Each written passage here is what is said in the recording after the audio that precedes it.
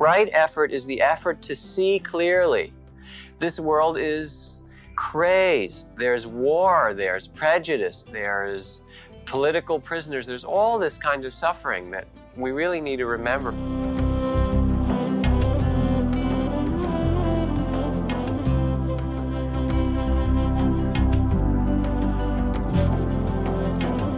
Welcome to the Jack Kornfield Heart Wisdom Hour.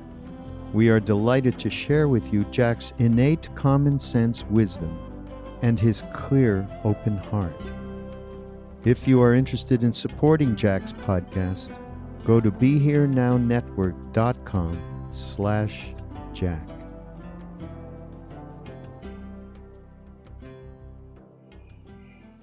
So for tonight, the next 3 steps of the Eightfold Path have to do more with inner work of meditation than the outer work of right livelihood and right speech and so forth.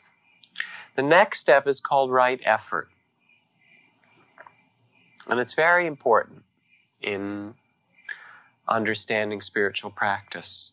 Ramana Maharshi, the great Indian master, one of the greatest ever, and certainly in the last century or so, said that enlightenment is not your birthright. Those who succeed do so only through proper effort.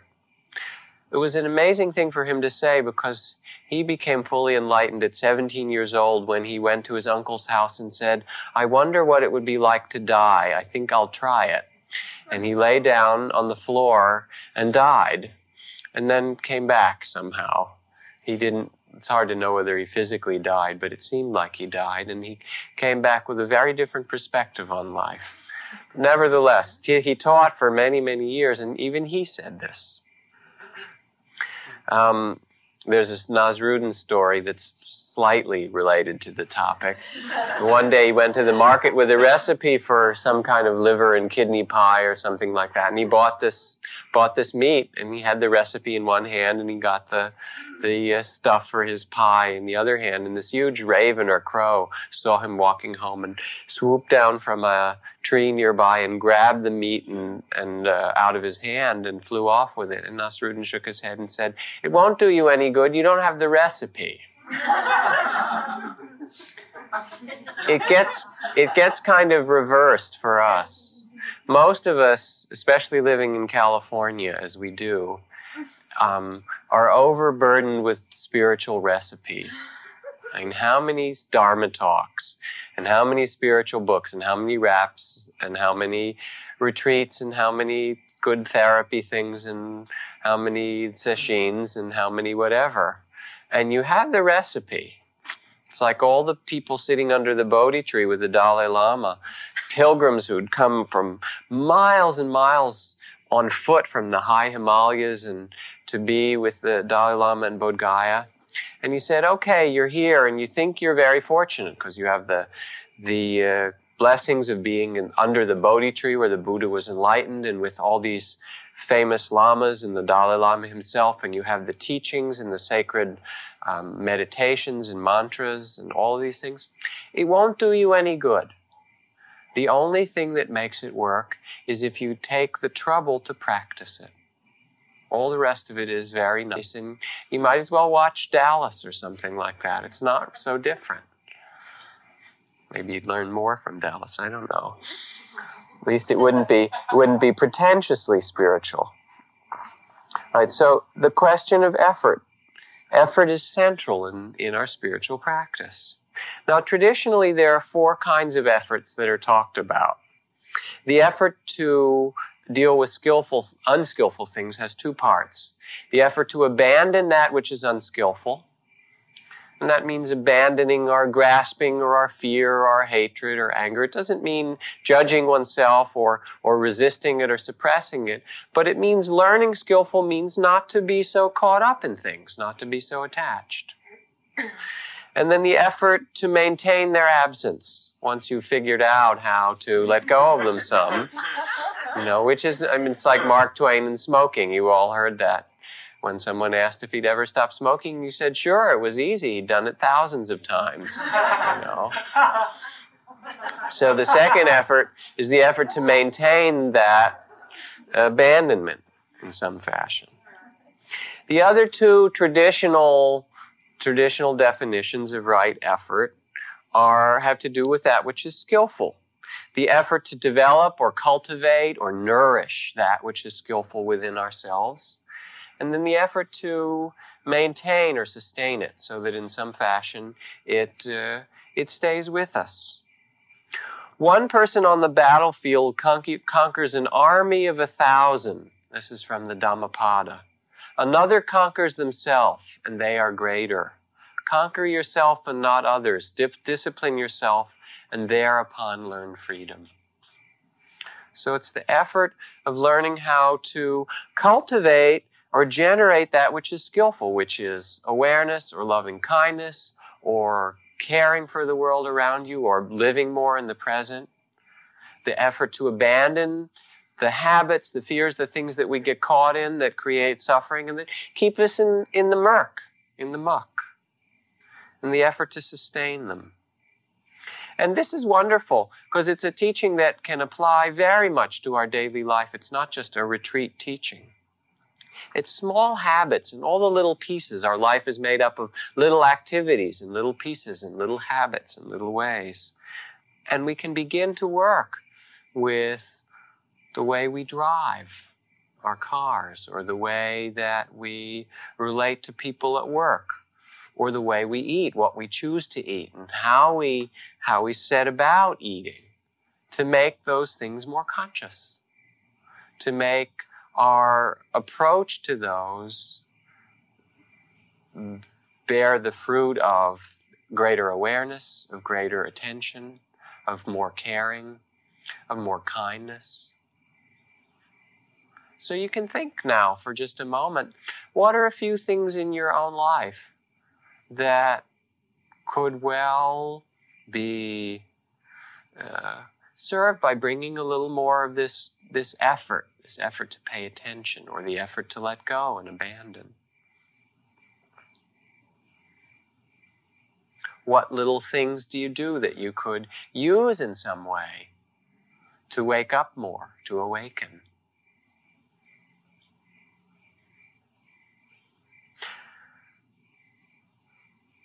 Now, fundamentally, the meaning for right effort can be expressed in a simple way. It's the effort to be aware, the effort to see clearly, to pay attention. That's right effort. And one Zen master was asked, would you give me the essence of the teachings? And he wrote down attention. And then the person said, fine, now would you give me the whole teachings, the commentary and how I should undertake it? And he wrote down attention. And they said, isn't there anything else? And he said, attention. That is it. To be present, to see clearly. Right effort isn't so much the effort to make the world a different place as it is the effort to discover the nature of this world, of our body, our mind, of this life. Now, why is it hard to make the right effort? Why is it hard to pay attention? It's hard for different reasons. It's hard because we don't want to see sometimes, this idea of be here now and so forth. It sounds good. It's not so good. It isn't, because what happens when you're here now? Has anybody looked? What do you have to be here now with? Pain. What else? Boredom. Fear, loneliness, pleasure, joy, beautiful sunsets, wonderful tastes, horrible experiences, people being born, people dying, light, dark, up, down, parking your car on the wrong side of the street, getting your car towed. All those things, because if you live here, it means you have to open to what Zorba called the full catastrophe. And so sometimes we don't want that. Right effort is the effort to see clearly. This world is crazed. There's war, there's prejudice, there's political prisoners, there's all this kind of suffering that we really need to remember living in Marin, because it's really like a kind of ghetto that we live in, and we forget how incredibly fortunate we are. I had someone I knew who wrote a letter today, and she's kind of middle-aged and very poor and just gets by doing some sewing, and her husband works in a gas station. They live in Florida someplace else, and they're related to some people I know, and they've had a very hard life anyway, and she has some kinds of progressive degenerative disease.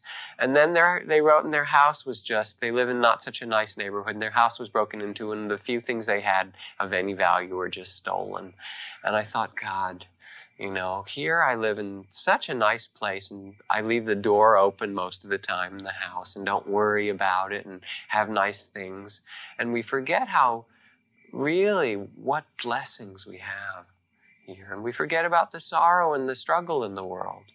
And so part of the effort is to really wake up and to look in ourselves and at the world around, and to be conscious of it, not just be asleep. Ajahn Chah said there were two basic ways of practice. My teacher. He said one way of practice is to be comfortable.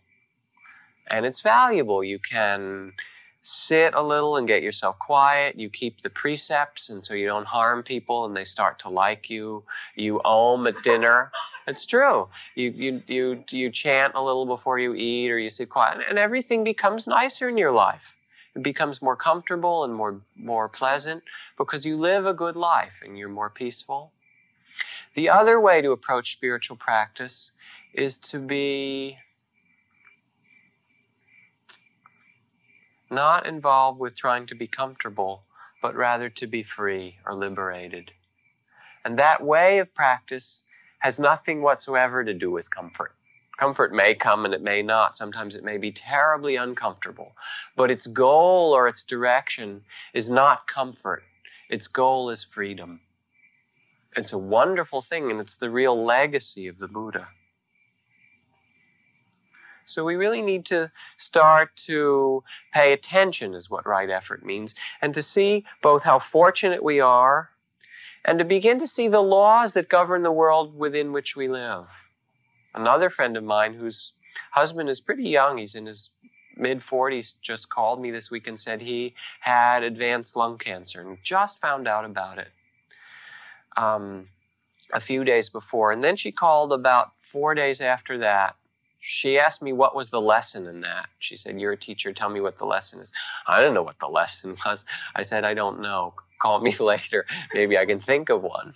And she called back, you know. And if you trust people, they generally find out what the lesson is anyway. And she said, "I know what the lesson is." And I said, "What?" And she said, "The lesson is to love people while you have them when they're here."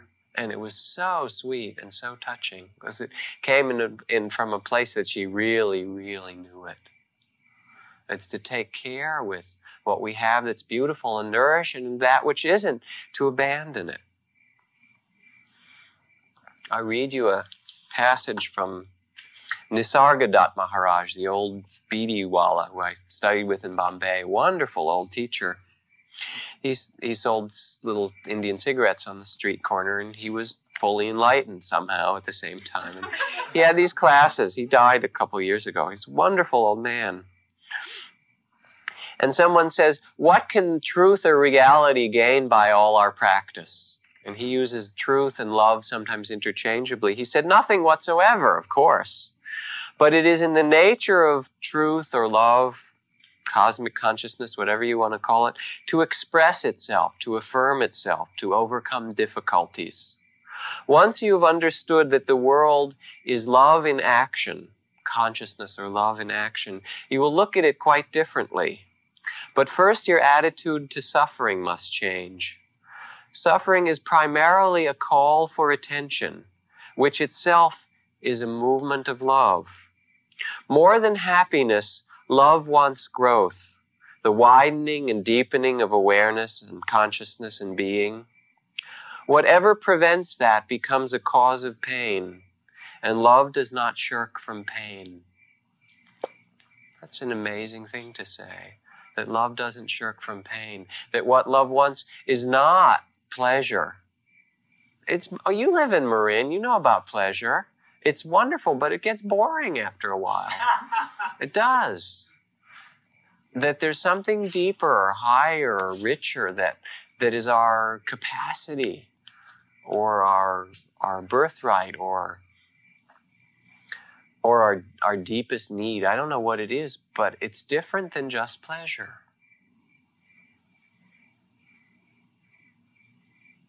So then, what does it mean to make right effort? We touch that, we want that, or we want to discover or open. There are two different approaches or styles to effort, and I've practiced with them both, and I'll put them out and you can listen and see which seems like it works better for you. One is the Rinzai approach, using Zen terminology, where there is enlightenment and it's a goal, and you work very hard, you bust your ass, literally, on your cushion or whatever you do, to get to Satori or Kensho or enlightenment. And you really make an effort directed to this goal.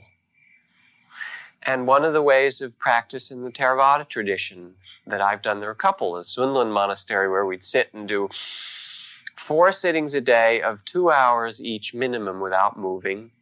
The first hour was heavy breathing, where you sat and did as full and deep breathing as you were capable of for an hour. Harder than that, actually. And the Sayadaw, the master, was kind of like a football coach, and he'd come around and say, harder, more. And you concentrate on it, and you get very concentrated in an hour. If you were sleepy, it woke you up. If you had thoughts, it kind of blasted them out of your head. And by the end of an hour, you were very present. And then the next hour, you continue to sit without moving and use that concentration just to be with what your experience was. It was very powerful. Or the kind of effort in the Mahasi monastery where I practiced, where you sit and walk 15 or 16 hours a day, or 18 if you can. You sleep for 4 hours and you eat a little bit. You sit motionless, you don't move, even though the sittings were shorter, they were 45 minutes or an hour. And you don't make a movement without paying attention to it. Lift your hand, blink your eyes, blinking, turning, moving. You pay attention to every single little thing. Why do that? It sounds so hard. It is. It's very, very hard. And if you start to do it, all the defilements, all the desires, all the fears, all the reasons that you keep yourself spaced out in fantasy and don't want to pay attention, they all come at once. And it's like this wall. And you just sit, and you just walk, and you do it. And the purpose is to dissolve the sense of solidity of the world. If you pay attention that carefully, and that fully or that deeply with concentration, and that's next week's talk is on right concentration, you begin to see that what's solid is not solid, and that what seems as I and other or body and mind together starts to dissolve into all its little parts. There are the 4 physical elements and the different mental mood states and consciousness and hearing and seeing and smelling and tasting, and that's all it is. And it takes the whole show apart. But it takes a powerful concentration and a sustained attention to do it. It really is going through fire. And there's even a physical transformation. Your body, there's a book I read recently by Irina Tweedy called Chasm of Fire. She's an old Sufi lady who worked with this master in India and talked about her experiences more in the Kundalini metaphor. But it's not so different. It's really sitting through the fire and letting your body and your desires and your fears just burn through you, and you just sit. And after a while, your attachment to this thing changes, and you become much more detached from this that we take to be ourself, this physical body. And you become more detached from the fears and feelings and all of those things. And you start with that detachment, then to see it as it operates clearly, because you're not so incredibly tightly identified as I, me, my body, my mind. It's very powerful. Zen Sesshin, Sasaki Roshi, teaches in a very strict fashion in that way. Or as Chan Master Shun Hua, who runs Gold Mountain Temple. He used to have 49-day Chan Sesshin in San Francisco. You'd sit for 49 days and you'd sleep sitting up. You'd sleep in your place. I never wanted to do it. I thought about it. This is a way I've done a lot of practice like this, and I personally like it. For some people, it's terrible because they're already tight and they do it and it just drives them crazy. It makes them tighter and it doesn't bring any enlightenment at all. It just brings pain. But for some people, it's a way of practice that works. The effort to concentrate, the effort to pay attention, to bring yourself back again and again and again. It's not the effort of tensing your body, but it's the willingness to sit with anything and keep bringing your mind back, or to walk with anything, to really do that. If a person gives way to all their desires or panders to them, says Gurdjieff, there'll be no inner struggle in them, no friction, no fire. But if for the sake of attaining liberation, they struggle with their habits that hinder them, they'll create a fire which will gradually transform their inner world into a single whole.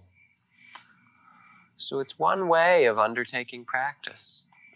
And when you look at how powerful our habits are, and how much we go to sleep, and how much the world really needs somebody to have the courage to say no, or stop, or wake up, or look, or live differently, it becomes very compelling. Now, I know that you're not on retreat, that we live in busy household lives, but this same spirit, this kind, which is just half of the effort I'll talk about, can be brought to your daily life. It can be the effort, I'm going to get up and sit every day, twice a day. I'm going to take the effort to whatever it happens to be in your life that you know is really going to make a difference. So one can bring that effort, and it's a wonderful thing to do. And if you learn to do it, it takes practice. It's really empowering. It brings a certain inner strength with it as well. Now, the other approach to right effort, there's actually a bridge between these two that would be nice to read about. Someone gave me recently this book called Peace Pilgrim, about this woman who walked for 20 years around the country wearing her blue jogging suit that said Peace Pilgrim on it, carrying a toothbrush. And she spoke about peace, that you had to make yourself peaceful and the world peaceful. And she never took food unless it was offered to her. She fasted otherwise. And she never took rides until much later in her life. She just walked and talked about peace. And it's her story, and it's a fantastic book. And she said, during my earlier spiritual growth period, right, the 10 years she was getting prepared to do her peace walk, I desired to know and do God's will for me. Spiritual growth is not easily attained, you know, but it is well worth the effort. It takes time, just as any growth takes time. One should rejoice at small gains and not be impatient, as impatience hampers growth. The path of gradual relinquishment of things hindering spiritual progress is a difficult path, for only when relinquishment is complete do the rewards really come fully. The path of quick relinquishment is an easy path, for it brings immediate blessings. And when God fills your life, or the truth fills your life, the gifts overflow and bless all that you touch. It's very beautiful what she says. It takes time, just as any growth takes time, and it's not easily attained, but well worth the effort. If you do a lot of it, you get a lot of reward. If you do it slowly, which most of us do, then it's a little more frustrating, because a lot of the reward comes when you're much, much freer. It's the way it goes. What can you do? It's still worth it. But it talks about both these kinds of effort, that if you're willing to make the effort to really do a lot or let go of a lot or transform your life, then tremendous fruits can come. This week, you can change how you live, how you relate. Or you can take it slower. The other kind of effort is not goal-oriented, to get to Kensho or Satori or enlightenment or dissolve the world, transcend yourself. It's the Soto Zen approach. It's the approach that says that you're already enlightened and that all you have to do is live in the moment, to be here with things as they are, and that is enlightenment. It's not something else. It's just what's here. And the only thing that blocks our enlightenment is all these thoughts that say, this isn't enough, I want it different. If you could just live with things as they are, that's all. This is it. Krishnamurti speaks about it very beautifully. And he said, it's the truth which liberates and not your efforts to be free. That I'm going to get this and be that, and now I'll be, I remember when the first interesting meditation practice experiences started to come, and I got very excited, and my mind started to fill with thoughts again. There was these lights that came and things. I thought, gee, this is really exciting, because I started to think about what I'd do when I was enlightened, and who I would go visit and what I would say and stuff, And it's like the ego, that part of us, wants to take it as a kind of a merit badge or something you can wear around, or a degree. And it's not that at all. It's to live with things as they are, to see them clearly and directly and truly in each moment. Ramana Maharshi said there are two paths to awakening. One is that of self-inquiry, where you look to see, the main koan is, who am I or what am I? And you do it through awareness or through whatever training that you can to discover or investigate the body and mind. And the other is the path of surrender, where you say, not my will, but thine. It's actually the same if you really look at it.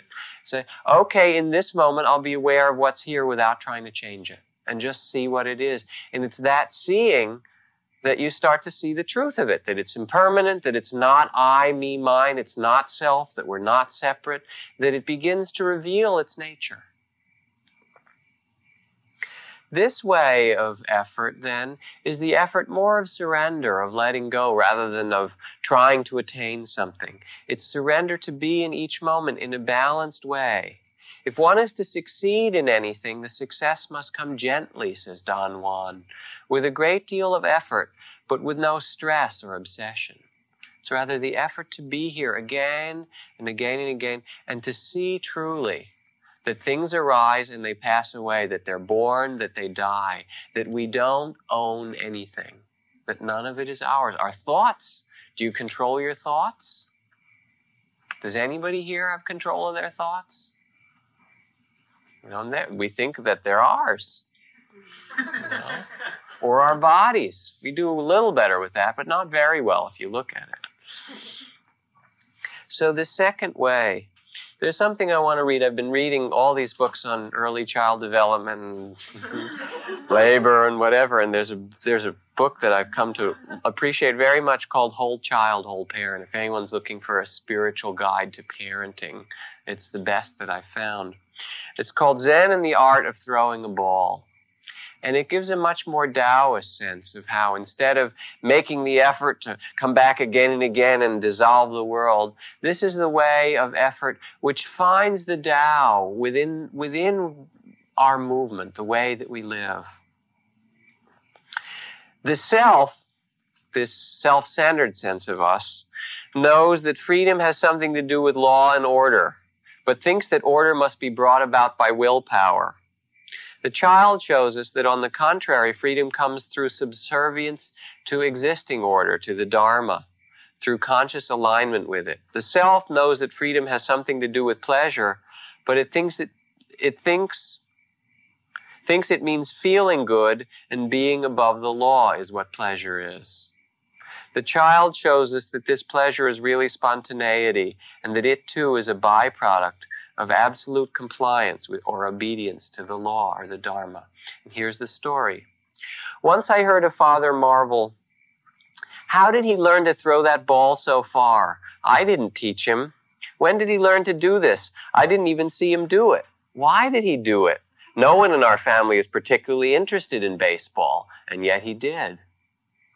Everything that father thought was missing might have been a hindrance had it actually been present. The family's interest in baseball, or someone watching him, or anything.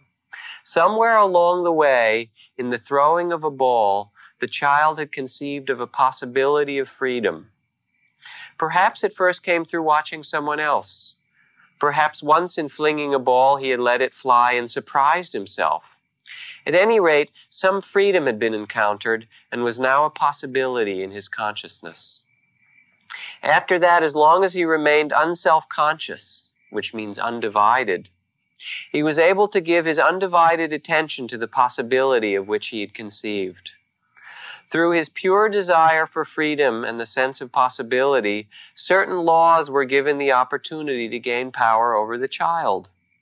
Aiming himself toward a conscious possibility, he became subservient to it. And then through the child's receptive and devoted consciousness, the underlying force of being itself organized and energized and utilized and coordinated everything in the child to express itself in the form of freedom to throw the ball so beautifully.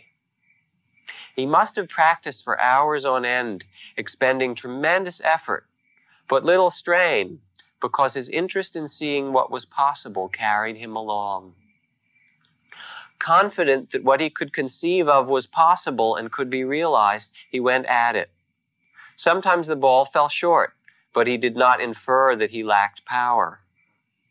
Sometimes the ball went wild, but he did not infer that the thing was impossible or that there was no predictability and all was chaotic. Whatever seemed too hard only showed him that he had not yet discovered the knack. Whatever appeared chaotic only suggested that the order and his oneness with it had not yet been discerned. Sometimes his shoulder hurt, but the very hurt became a guide, directing him into better alignment with the hidden force he did not doubt. He looked at everything for what is and what isn't, so everything taught him until he could throw the ball far, fast, accurately, and with remarkable ease. And he wasn't proud, he wasn't too pleased, and he didn't feel triumphant. He felt grateful. And he didn't feel powerful, he felt surer. And he felt and was freer. It was never that he had his way with the ball. Rather, through his undistracted, absolutely focused, unself-conscious attention, the invisible laws of physics had their way with him. Through the total submission of himself to the invisible laws, he found both dominion and spontaneity, which he rightfully experienced as true freedom and joy. What a wonderful way to learn. And it speaks to this other meaning of effort. And it also speaks to a kind of secret about the first kind of effort, which I've used a lot in practice and gained from in some ways. And that is that in the end, you have to let go. No matter how much effort you make and where it takes you, it doesn't take you all the way. Because it's not your effort that makes you free, but your discovery of what's true about yourself and life and its changing nature and the laws of it, that you come into harmony with it, that you become free. And it can be big things. It can be a big satori and a big awakening. Sometimes when you get hit over the head by someone near you getting cancer or a near car accident, or it can be little things like this child where you just begin to take your life as a discovery and you start to see what are the laws that operate that make people happy, make them unhappy. What are the laws that operate that make war and make harmony or peace between people? I got a letter from someone recently who'd been in one of these classes asking about the question of enlightenment. It talks so much about precepts and following right speech and right action. What about enlightenment? Where does that fit in? Or is it just a system of ethical conduct, Buddhism? The Buddha said a number of times in one very beautiful sutra, he said it quite explicitly, he said, the reason for my teaching is not for merit or good deeds or good karma or concentration or rapture or bliss or even insight. None of these is the reason that I teach. But the sure heart's release, this and this alone, is the reason for the teaching of a Buddha. And all these other things are secondary to it. Secondary to what that child experienced with the ball or to what the old Bidhiwala talked about of the movement of love is compelled not by pleasure or not by precepts or not by success or failure, but by learning to grow, learning to open, learning the laws of the world, learning to connect. And there is enlightenment and there is freedom It's true. It's absolutely true. And you can experience it. You can come to that.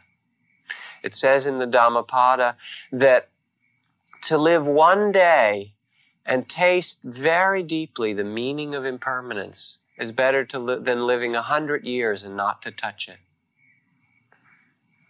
Why could that be so? Because to taste that, even for a moment, means that you see what's true about life and you start to live out of that truth more fully. You become free, which is what we all want most deeply. So I ask you a few questions. Think about these for a moment in right effort. Where are you making too much effort in your life? What things do you do where it's too tight and too hard? Because you need to learn balance. Can you think of them? Where do you try too hard or grasp too much?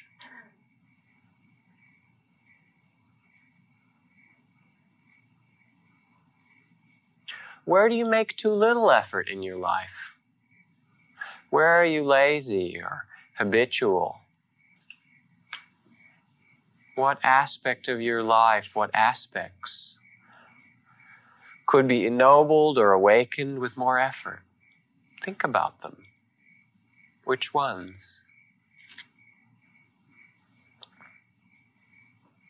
Where is your life too internal?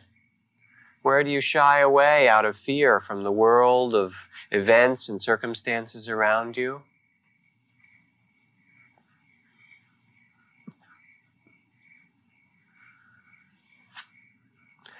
Where is your life too external?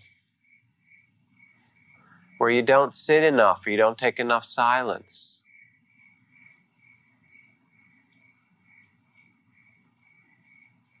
You don't listen inside in a deep enough way to your heart, to what you care about.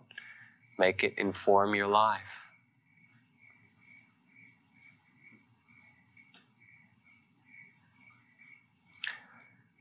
To listen in this way inside is to discover the laws like throwing the ball of right effort in your life. Where do you miss the mark? Practice a little more. What takes more effort? What takes a little less? What takes more solitude? What takes more giving and loving and serving?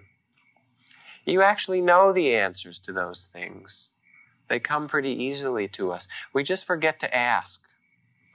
Or we don't want to ask because it means, oh, I have to rearrange my life yet again in some fashion or other. But it doesn't really matter because that's the game. Everything gets rearranged anyway. Either you can rearrange it or you can wait for it to be rearranged. And it's also the game to grow. And so you can stall it for a while. If you really drag your feet, you can. But it's not as interesting.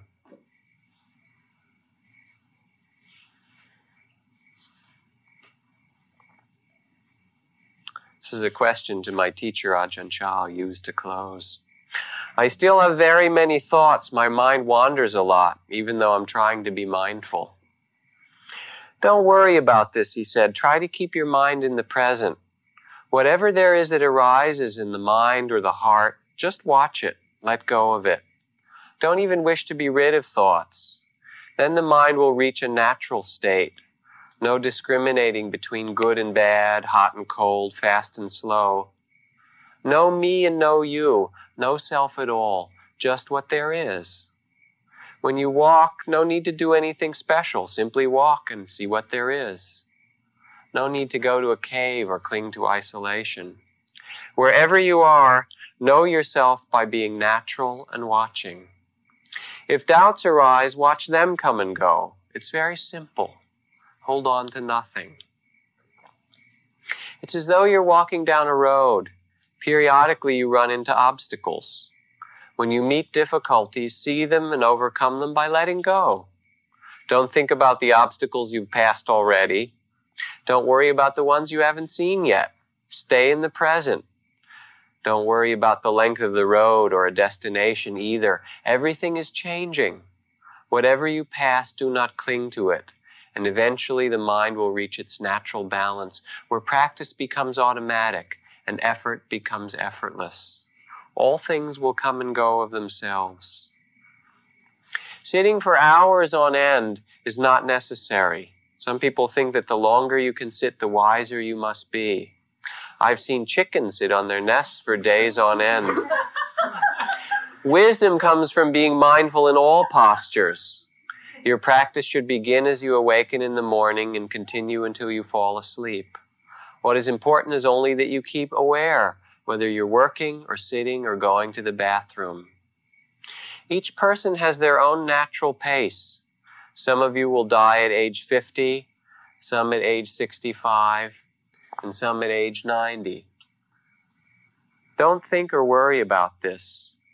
Try to be mindful and let things take their natural course. Then your mind will become quieter and quieter in any surroundings. It will become still like a clear forest pool, and all kinds of wonderful and rare animals will come to drink at the pool. You'll see clearly the nature of all things in the world. Many wonderful, strange things come and go, but you will be still. This is the happiness of the Buddha.